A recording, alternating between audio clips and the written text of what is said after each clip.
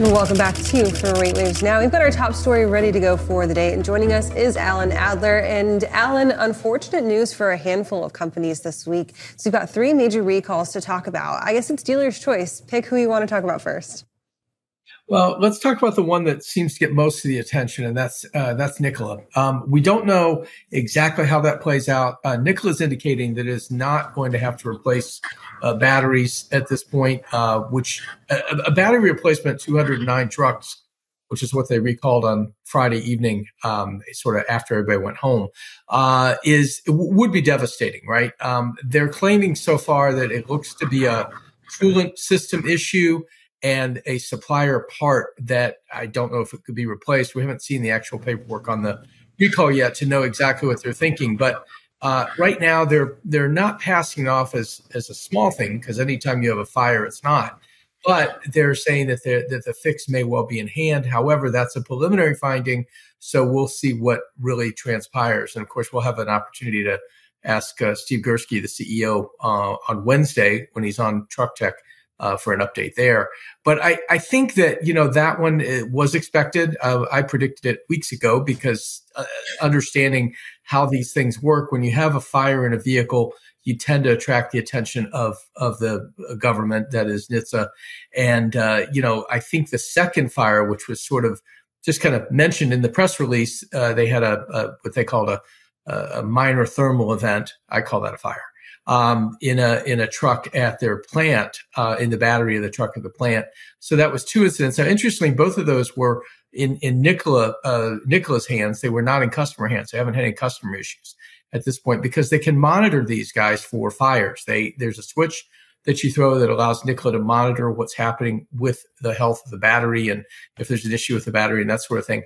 Interestingly, the trucks at Nikola did not have that switch thrown. So there's your fires. But we'll see how that plays out. That one is obviously getting a lot of attention given all of, kind of the Nikola drama, which is kind of a weekly story. And speaking of those batteries, Alan, we know that there's a mix potentially from Proterra and Romeo. Is it something that's coming from both manufacturers or just something non-related altogether?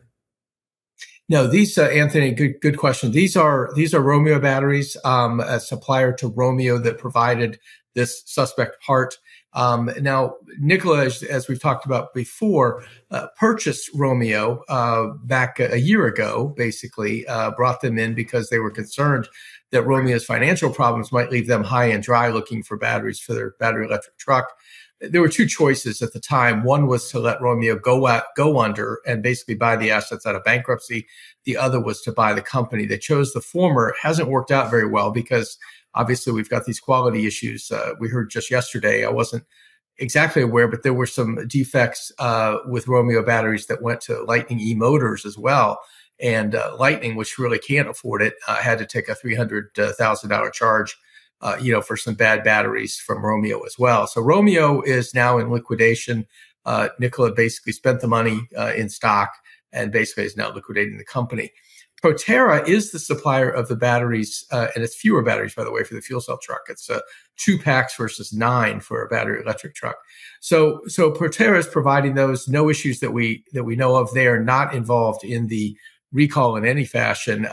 And Proterra batteries have always been sort of set aside for the fuel cell truck. So the Gamma builds that they did, which are right next to production, and now the production builds will get the Proterra batteries. The bigger issue, guys, for Proterra, though, is its bankruptcy.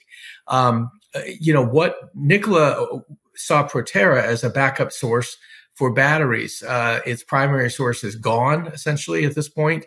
And now Proterra is, in bankruptcy proceedings. It's continuing to operate. And Nikola believes it'll continue to get batteries for the fuel cell trucks. But that's another issue that's hanging out there.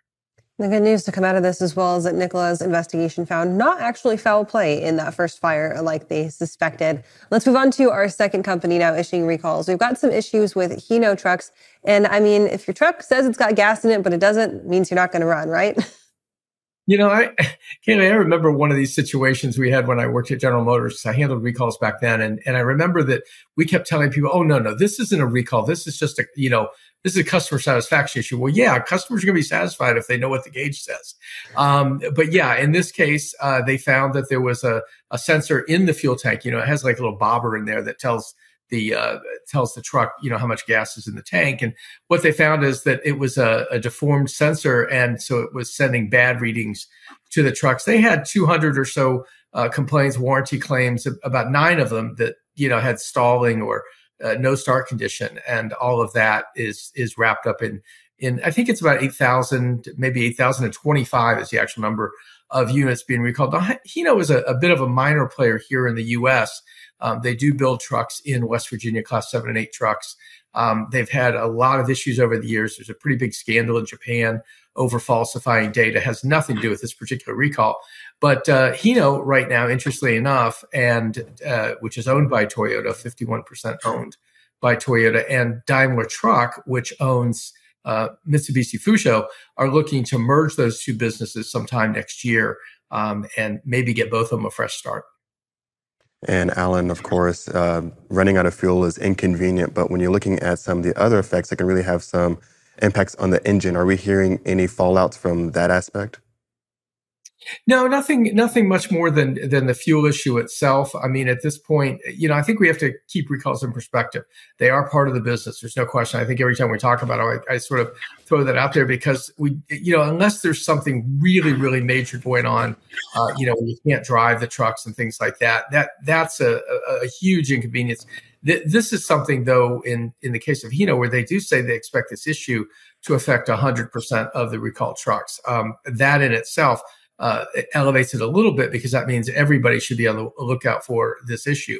So we'll see. They know how to fix it. They've fixed a few trucks already, and I guess they'll get the rest of them here.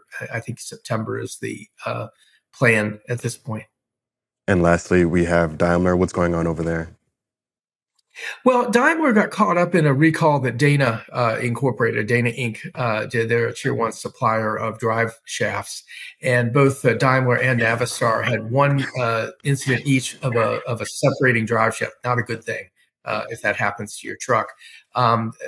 Dana found out about this, traced it back to a couple of bad lots of material that used unauthorized or improper aluminum tubing to make these drive shafts. And so the recall there, as far as we know, I did not hear back from Dana, but as best I could tell from reading the documents, it's an issue for Daimler, for custom chassis products, school buses, and a handful of medium duty trucks.